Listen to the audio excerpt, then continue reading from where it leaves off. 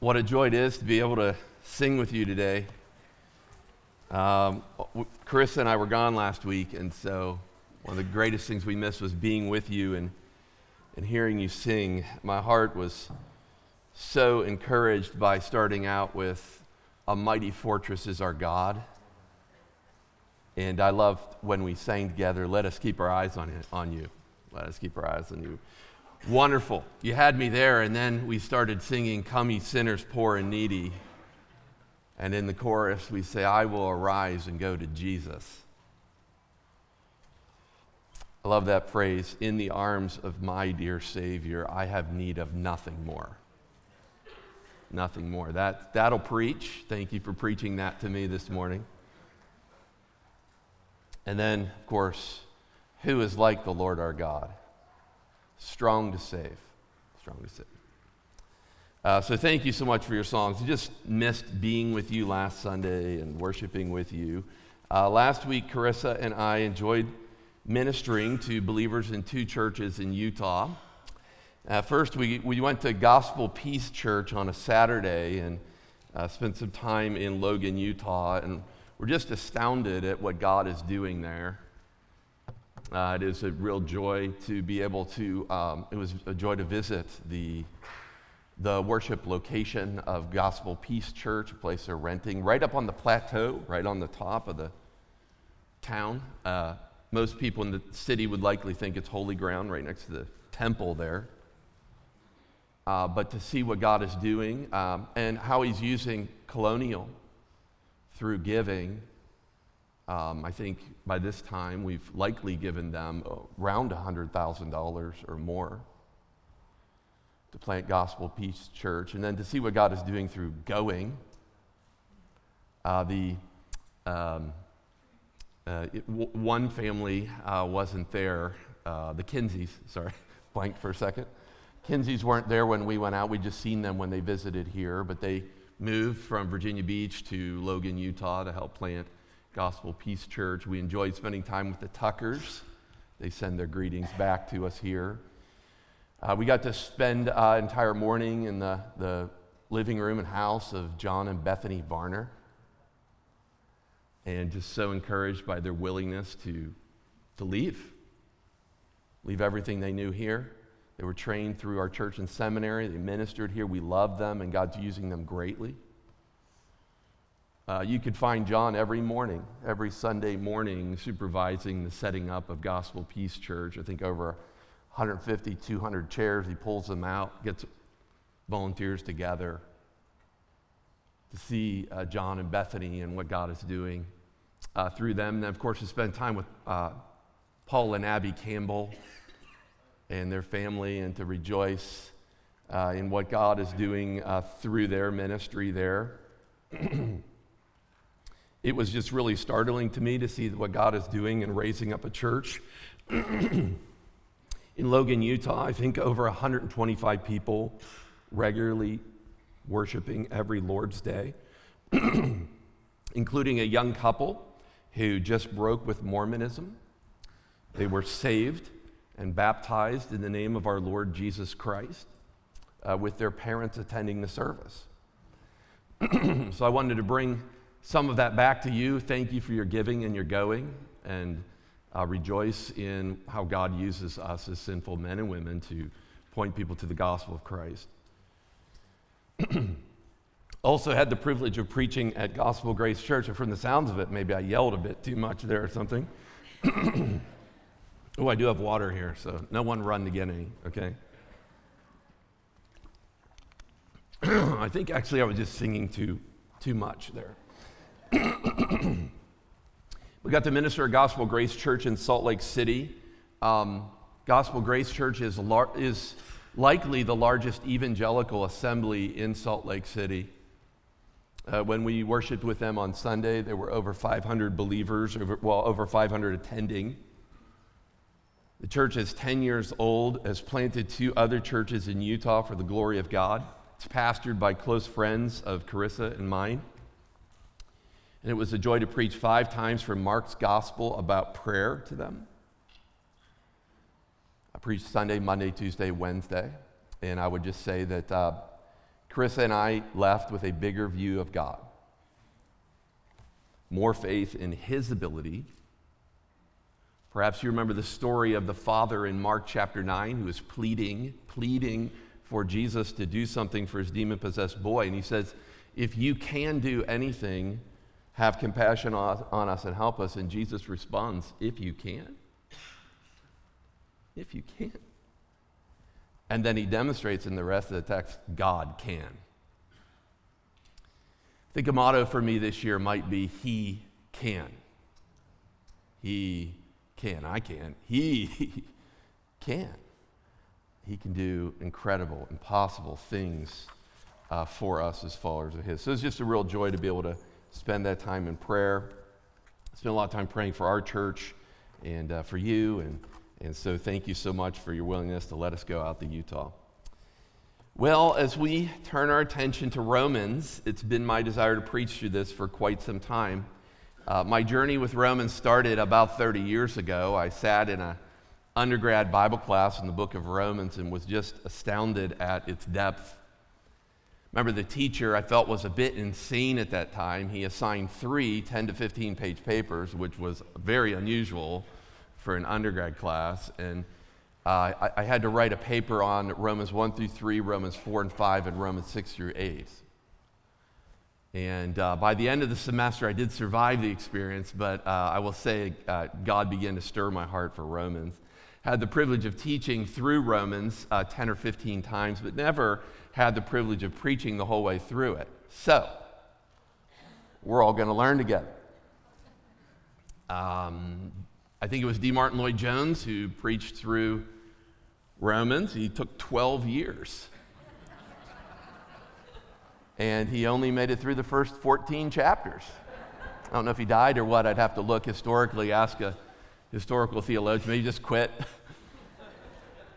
I don't believe I'll be taking that long. But Romans, it's a book that draws from all other books. It requires a good understanding of theology and how the scriptures fit together. And so I'm excited to be able to begin this study with you.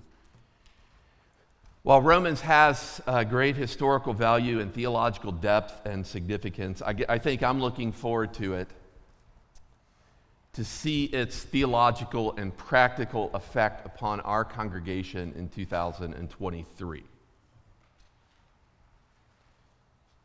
Paul's letter to the Romans was intended to bear spiritual fruit among Roman believers, and God has subsequently used it through the years to change the life of many individuals and communities of believers. And I believe God can use Romans to do a great work in us. And so let's pray along those lines together as we start into this book. Let's pray. Father, we are delighted to have this time together. We're thankful for what you can do with your word, and we would pray that you would do this in us. Lord, as we just take a few moments this morning, I pray that you would help us as we overview it even, just to understand more about how it fits together. Help me not to say anything foolish or wrong, and I pray that you would use Romans to do a great work in us through it. Lord, we desperately need to understand the gospel as described here, to understand its full significance, not only to save us, but to sanctify us, to change us, to call us to agree with one voice in unity so that we can proclaim it to others. Lord, do this work in our hearts.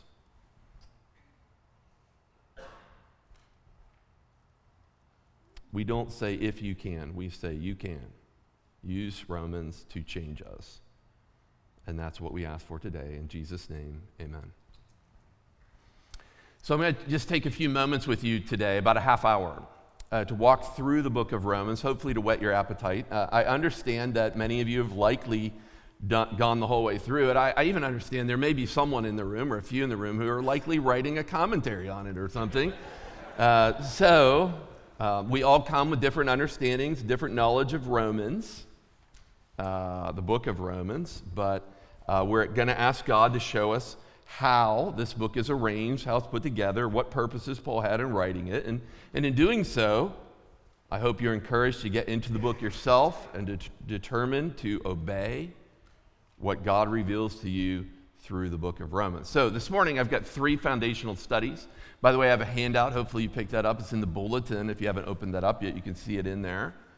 I'll also be having a PowerPoint, I think. It should be queued up there. Yeah, a PowerPoint to hopefully help us look at these 3 foundational studies to help get us into Romans. Okay, so we start right away with something that I just call the occasion for the book of Romans. While some people approach Romans as an independent theological treatise or something like that, it's important to understand that all of Paul's letters are occasional. That is, Paul writes these letters in light of what is going on in his apostolic ministry and in light of what is going on in the life of the churches or the individuals to whom he's writing. He has an occasion for writing the book. And so this first study will look a little bit more at what we know from Romans about the occasion of the book. Now, having said that the occasion involves both Paul's life and the life of the churches he's ministering to, it's hard for us to know clearly which one of those is more important or significant for Paul's purposes in Romans. And so I want to look closely at what Paul reveals about these 2 things in the book. So first, what does he reveal about his own life and how that's impacting him as he writes? And then secondly, we'll look at what does Paul reveal about the churches to whom he is writing in Rome. And so we ask what's going on in Paul's life. I think no one questions the Pauline authorship of Romans. It's been accepted as Pauline throughout the history of the church, and even though scholars today really writing scholars reject that, which is nearly miraculous. Okay, Paul's the author of the book. He did, however, have help in writing it. If you go to the last chapter of the book, you look in verse 22, you'll see a man by the name of Tertius. Tertius helped him write in some way, whether Paul dictated it word for word to him or Tertius just took shorthand notes and then produced the book. We don't know. Either way, the message is from Paul.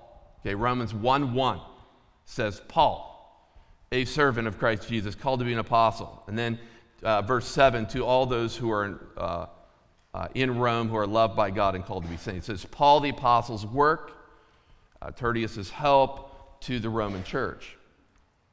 Now, as we consider Paul's life and what's going on here in his life at this time, we know by looking at the last chapter that Paul's likely in the city of Corinth. He spent a lot of time in Corinth. You could read 1st and 2nd Corinthians, books about his time in Corinth and his interactions there. We know that because he identifies a woman by the name of Phoebe in Romans 16, verses 1 and 2. Phoebe was a servant, maybe a deaconess. We'll save that debate for chapter 16, way down the road. She was a servant of the church of Cenchrea, which was the eastern port of Corinth. So as Paul's writing Romans, he says, I bring greetings, or you actually need to greet Phoebe. He also mentions 2 others in Romans 16, mentions Erastus, the city treasurer, and we're aware of an Erastus being in Corinth as a city treasurer. And then he mentions Gaius, his host, in whatever city he's at.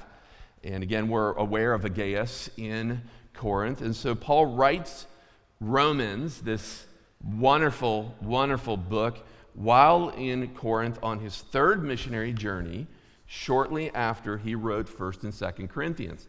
So if you're trying to put things together chronologically, it goes 1 Corinthians, 2 Corinthians, Romans. Now, during this time in Paul's life, he is driven by 2 missionary projects. Okay, so I'm thinking, what's going on in his life? These 2 things really were on his mind and in his heart. First, the gift for the Jerusalem church. And we could read about these in Romans. So go to Romans 15, and we're trying to figure out the occasion for the book of Romans, what prompted Paul to write this book. And one of the things on his mind is he was generating support for the Jerusalem churches. Look at Romans 15, verse 25. Romans 15, 25. It says, "At present, however, I'm going to Jerusalem, bringing aid to the saints, for Macedonia and Achaia, provinces of Greek, have been pleased to make some contribution for the poor among the saints at Jerusalem. For they were pleased to do it, and indeed they owe it to them, for if the Gentiles have come to share in their spiritual blessings, they ought also to be of service to them in material blessings." And so likely churches in Macedonia, like Philippi and Thessalonica, and churches in Achaia, like Corinth, where he's writing this book, have already decided to give. They've given, and Paul is going to send this gift down to the churches of Jerusalem.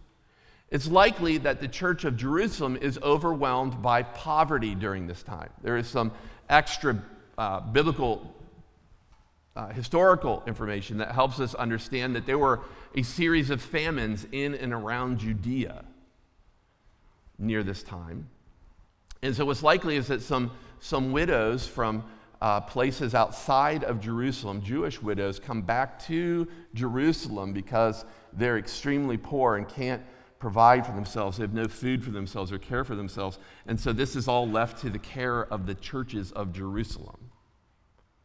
And so Paul is generating a gift from Gentile believers in cities all throughout Macedonia and Achaia for the Jerusalem churches to help them care for the poor. And so in Romans 15, Paul asks Roman believers to strive together with me in your prayers to God on my behalf, specifically about this gift. In other words, Paul writes Romans. One of the reasons would be for prayer support from the Church of Rome as he brings this project down to Jerusalem.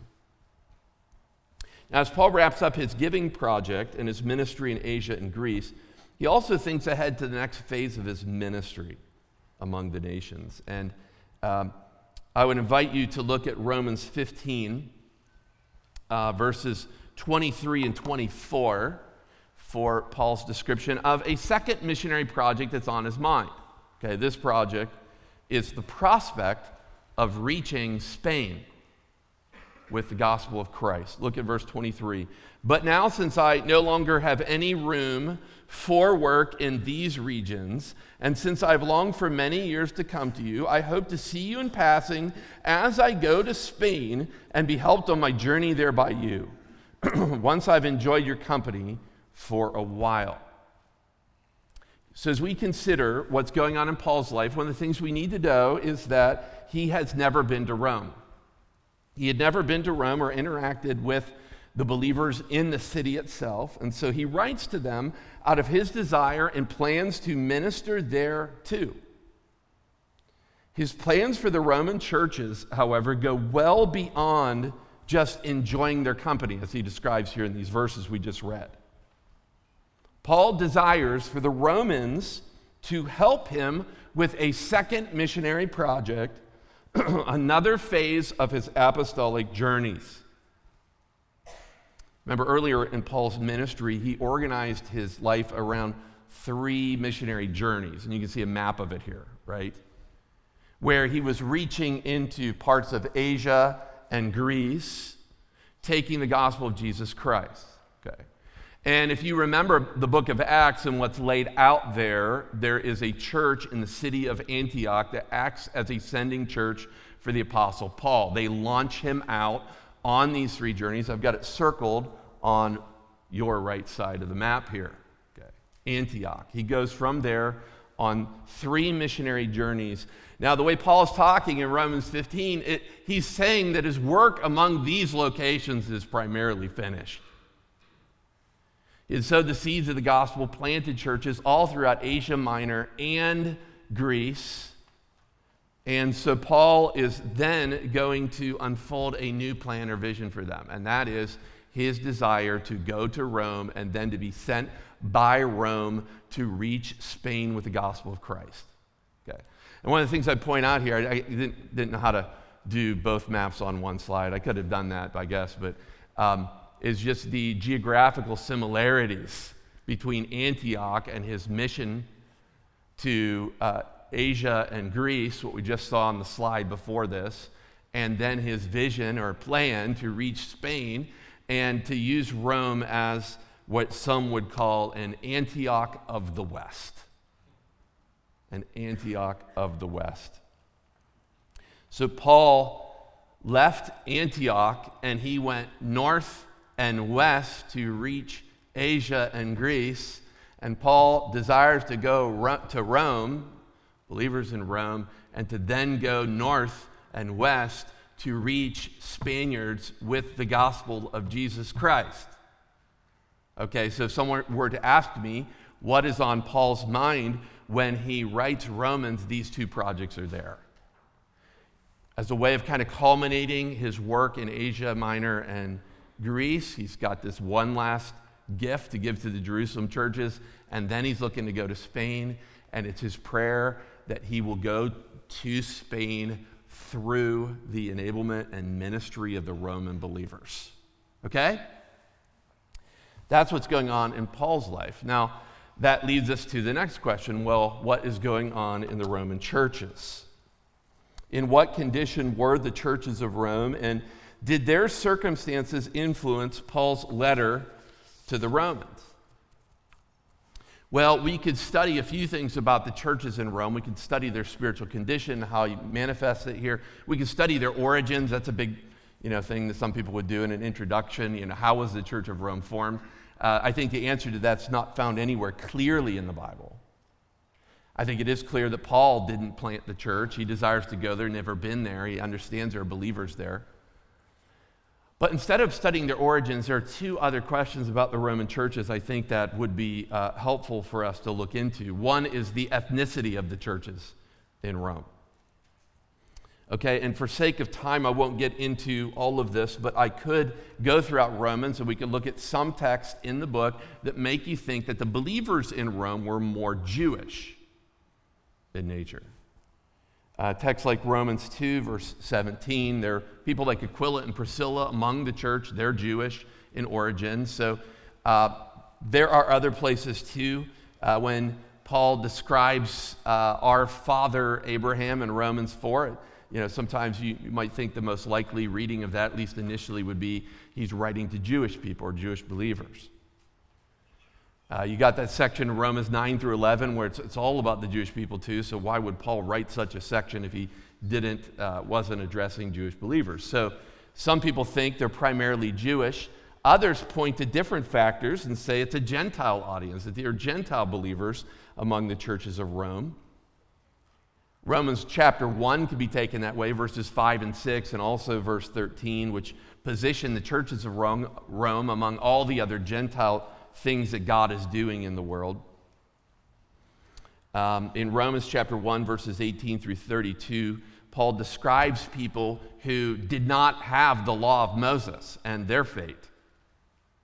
Okay, and so some people would say, no, it's a Gentile audience, but really, as I look at both of these things, I wonder how likely it would be that you could eliminate either from the audience of the churches in Rome.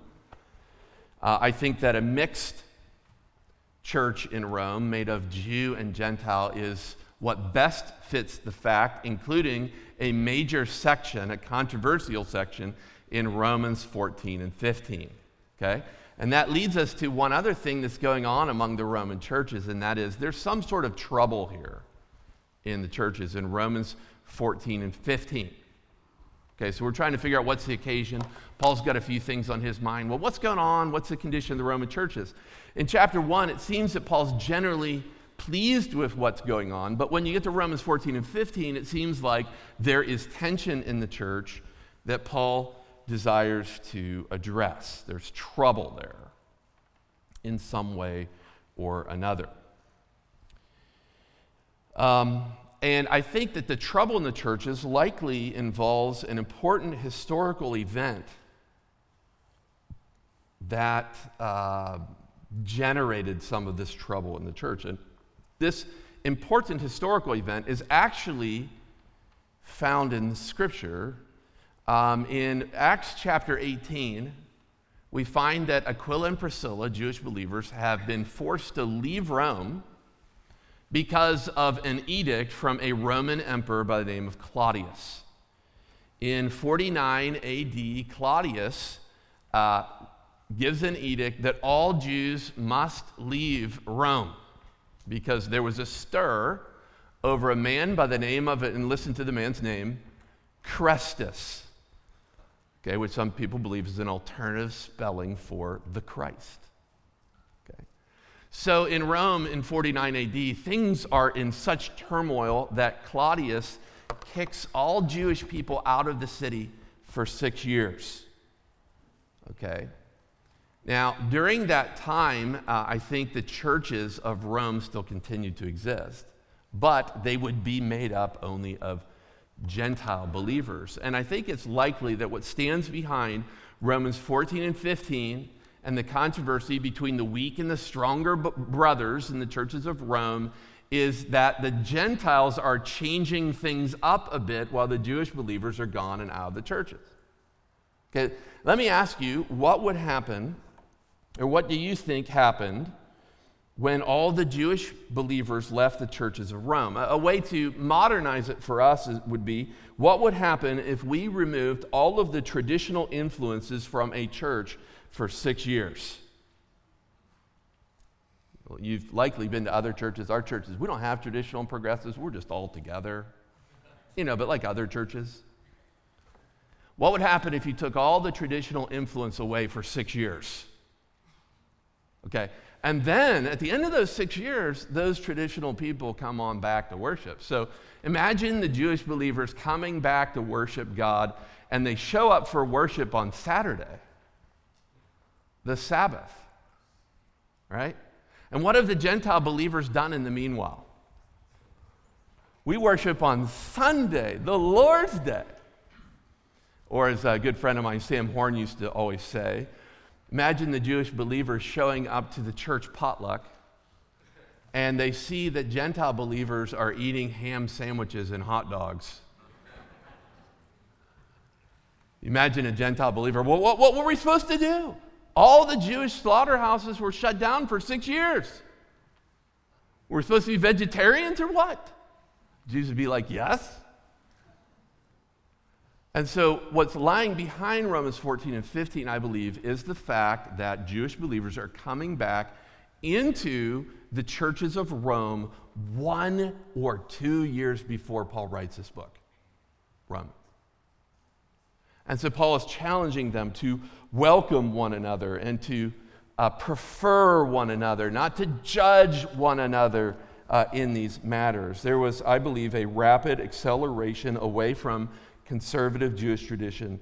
Their acceleration was away from the law of Moses, worship on Jewish Sabbaths, and so that's a bit of what's going on in the churches in Rome.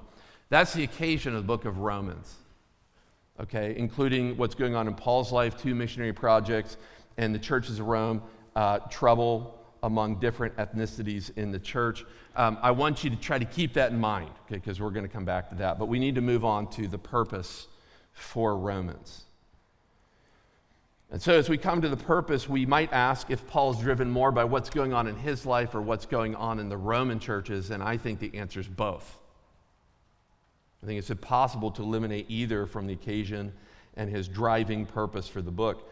Now, the driving purpose of Romans has to do with 3 things: Paul's apostleship, his gospel, and his mission, and then the Romans' response to those things. I'll just point these out very clearly, quickly to you. Paul has got some things to say about his apostleship in several sections of the book. He starts out in the introduction by uncovering the nature of his ministry. Romans 1:1, he says he's a servant and an apostle. He's set apart for God's gospel. So he mentions his apostleship right at the beginning, and throughout he'll occasionally deal with it. And then he ends in chapter 16, I believe, by identifying with people in the church of Rome so that the Roman churches would accept his apostleship. Okay, Paul has never been there himself, and so what he does in Romans 16, if you're ever reading through Romans, well, actually, this week when you read through Romans 16, you will come across 36 names. You ever see that at the end of Romans? You can flip there and look at it. 36 names. Why is Paul mentioning all these different names? I think it's because he's never been there before. He wants them to understand that God's called him to be an apostle to the Gentiles. Thus, he's an apostle over them. And so, as a means of verifying or authenticating his apostleship, he includes the names of 36 people who know Paul and know the Roman church believers. These 36, as far as I can see, these 36 believers come from at least 5 different house churches in Rome. So he's like naming all these people he knows as a way of getting them to see he truly is an apostle to the Gentiles. Not to mention in Romans 16 and verse 16, in the middle of that verse, he gives us this summative statement after naming a bunch of these people. He says, all the churches of Christ greet you. Which leaves the impression that if they want to support and join all the churches of Christ, they will support and join with Paul, the apostle to these churches. And so he talks about his apostleship, perhaps more than in some of the other books that he writes, because he's never been there. And they need to follow and adhere to his apostleship. But he gives even more information about his gospel, the gospel that he preaches. The gospel is central to the book of Romans, being the theme of its introduction. You know Romans 1:16 and 17. I'm not ashamed of the gospel. It's the power of God to salvation for everyone who believes, to the Jew first and also to the Greek. So this is a book that's going to be about the gospel. He mentions the gospel repeatedly in the conclusion as well, chapters 15 and 16. So much so that the gospel is like a frame around the book. One commentator, Doug Moo, called it the frame of the letter, epistolary frame for the whole book. And I agree with him that the theme of the entire book of Romans is the gospel of Jesus Christ. Paul's got a lot about the gospel in the book. In between the formal introduction and conclusion of Romans, the body of Romans, in the body of Romans, Paul goes through great lengths to expound upon the nature of the true gospel that comes from God, the gospel of Jesus Christ, the gospel that Paul preaches. He's got a lot to do and say to expound upon that for Roman believers. And so because Paul has never been among the Romans, he gives a full, exhaustive description of the gospel that he proclaims among the churches. That also then leads to his mission with the gospel. Paul's driving purpose for Romans involves a defense of his apostleship, an explanation of his gospel, yet his purpose goes one step deeper than that to his mission. Paul desires for the Roman believers to understand the gospel that he preaches so that God will unite them in it to join him in his mission to Spain, to reach unbelievers. You see, Paul is not appealing that they accept him and his apostleship as his primary goal. That's not like his main reason for writing Romans. You just need to accept me in my apostleship. Paul is not appealing to the Roman churches unite even, Romans 14 and 15, as his primary goal. There's a powerful section about the with one voice glorifying God together as believers, but that's not even his primary goal.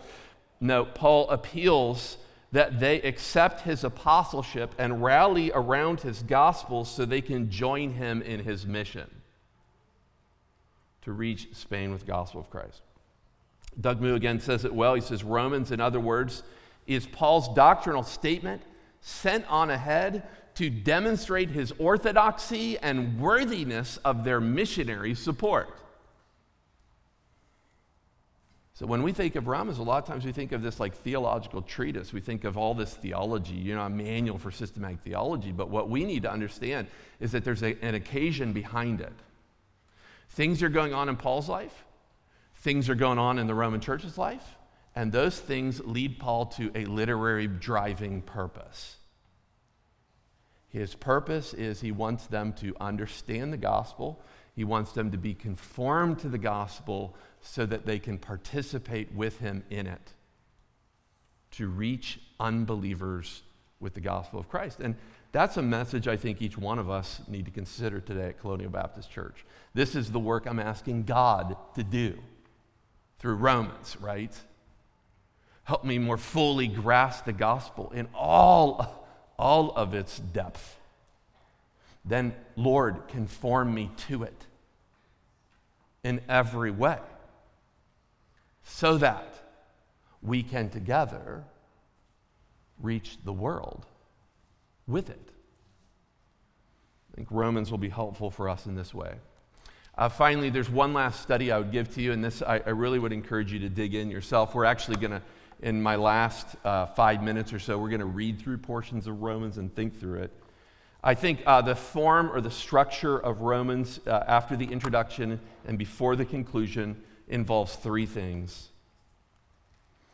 First, the theological issue, and on this, if you have a handout and you flip it over to the back, you will see a more robust outline for Romans than even what I'm going to give you here, but includes these things. I think three things lead Paul to write Romans as I'm kind of reading along. First, there's a theological issue. We must understand the nature of the gospel, its nature, its power, and its history. In Paul's descriptions of the gospel's nature in chapters 1 through 4, he starts by showing that all men and women are condemned in their sins. God has plainly revealed himself to human beings so that they are without excuse. And in response to God clearly revealing himself to them, human beings do not honor God or thank him, but they exchange the truth of God for a lie, and they worship and serve creatures more than they do the Creator. Ultimately, as you keep reading in Romans 1 through 3, it closes with this manifold quotation of the Old Testament where Paul says, you know what? There is none righteous, no, not one. No one understands. No one seeks for God. All have turned aside. Together they become profitless. No one does good, not even one. So that, as he says in Romans 3 in verse 19, the effect of all of this is that every mouth may be stopped. And that's hard to do for human beings. Even in the presence of God, or even when we consider speaking to God. You know, we love to talk about our own worth and value and all this kind of stuff. But did all of this that every mouth may be stopped and that the whole world may be accountable to God. You see, pressing down on us, as is found in Romans chapters 1 through 3 in these opening chapters, is the power and the pervasive influence of sin, and more sin. It condemns, it damns, and it's true of every human being. But now, Romans 3:21 says, or 3:23, I think it's 3:21, right? Romans 3:20, but now, God's righteousness in Jesus Christ is for all who believe. For as there was no distinction between the fact that all men and women are sinners falling short of God's glory, so now there's no distinction, as all can be justified by his grace as a gift through the redemption that is in Christ Jesus, Romans 3:24. That is, we can be justified by faith as our forefather Abraham was justified by faith because of something else that comes pressing in down upon this world and upon the pages of Romans. And that is something that exceeds sin. And it's grace. So Paul could say, for where sin abounded, grace did what? Much more abound. That's his description of the nature of the gospel. It saves us through Jesus Christ from the condemnation of sin. In his description of the gospel's power in Romans 5 through 8, he explains how the gospel delivers us from God's wrath, Romans 5 through 11, the outpouring of God's wrath. It delivers us from the condemnation of Adam's sin, Romans 5:12 through 21. It delivers us from the reigning influence of sin. Delivers us from that law's captivity, and it delivers us through the Spirit's power. Romans 8. So that he can ask, who shall separate us from the love of Christ? Shall tribulation or distress or persecution or famine or nakedness or danger or sword? No, in all these things we're more than conquerors through him who loved us. For I'm sure that neither death nor life nor angels nor rulers nor things present nor things to come, nor powers nor height nor depth, nor anything else in all creation will be able to separate us from the love of God in Christ Jesus our Lord. And so as we're reading through Romans 5 through 8, we're beginning to see a little bit of the power of the gospel so that nothing could separate us. That leaves us with one question. Well, what about the Jewish people? If Paul says nothing can separate the church from the love of God, couldn't one ask, what about God's covenant love for the Jewish people as he's done with them? As he cast off his covenant with them, that leads Paul to a long and detailed description of what's going on with Israel in the past, present, and future, Romans 9, 10, 11.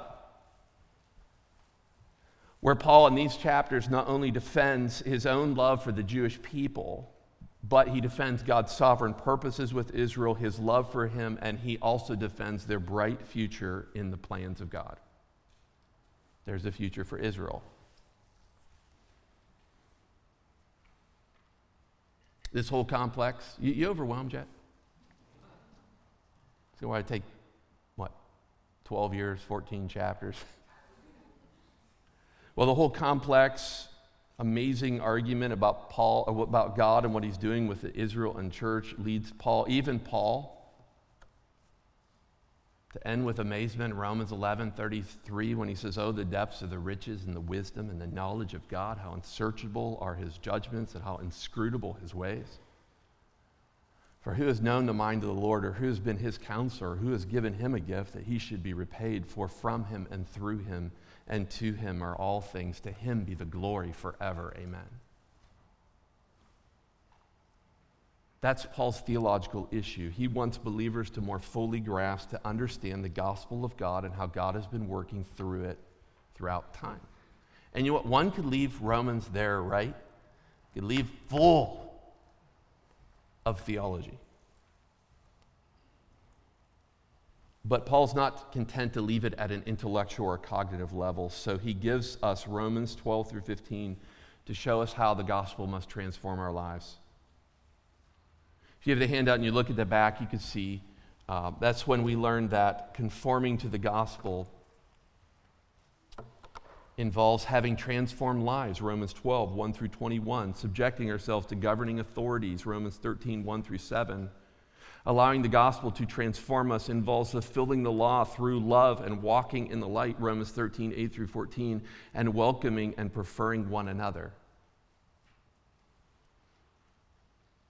In these last passages, Paul aggressively pursues tension in the churches of Rome, and he orders them to please and welcome their brothers as Jesus welcomed them for the glory of God. And then he offers two powerful prayers for them.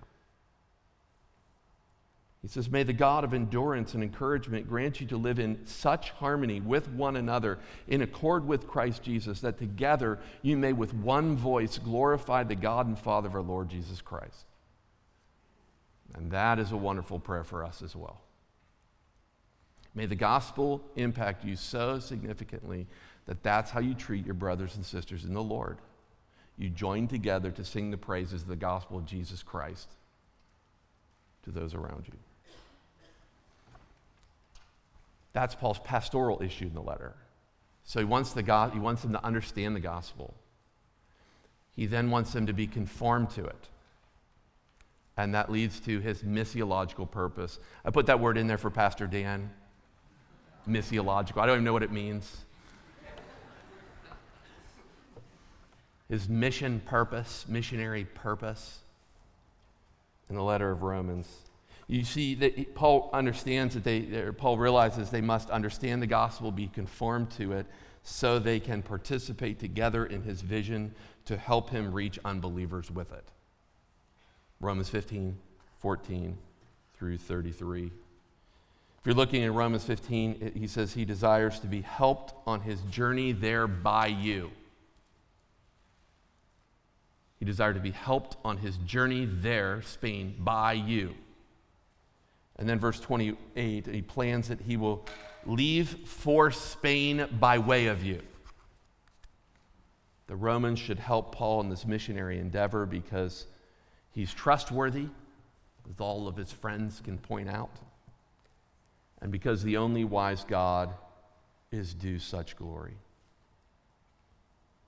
You see, Paul believed God can, through the gospel, he can reach Spain, and it's his desire for the Roman believers to help him. Paul's deep faith in the gospel is found perhaps in no clearer passage in Romans than the one I already quoted to you, and this is how I'll end. Paul says, "For I'm not ashamed of the gospel, for it is the power of God unto salvation to everyone who believes, to the Jew first, and also to the Greek." It's my prayer that as we go through Romans, we will conform our life to the gospel. The Spirit will do that in our lives and in our church. And that because of that, and because of what we understand to be true about the gospel, we would never be ashamed of it. Far, far from that. We would rejoice to share it with others. Let's pray together.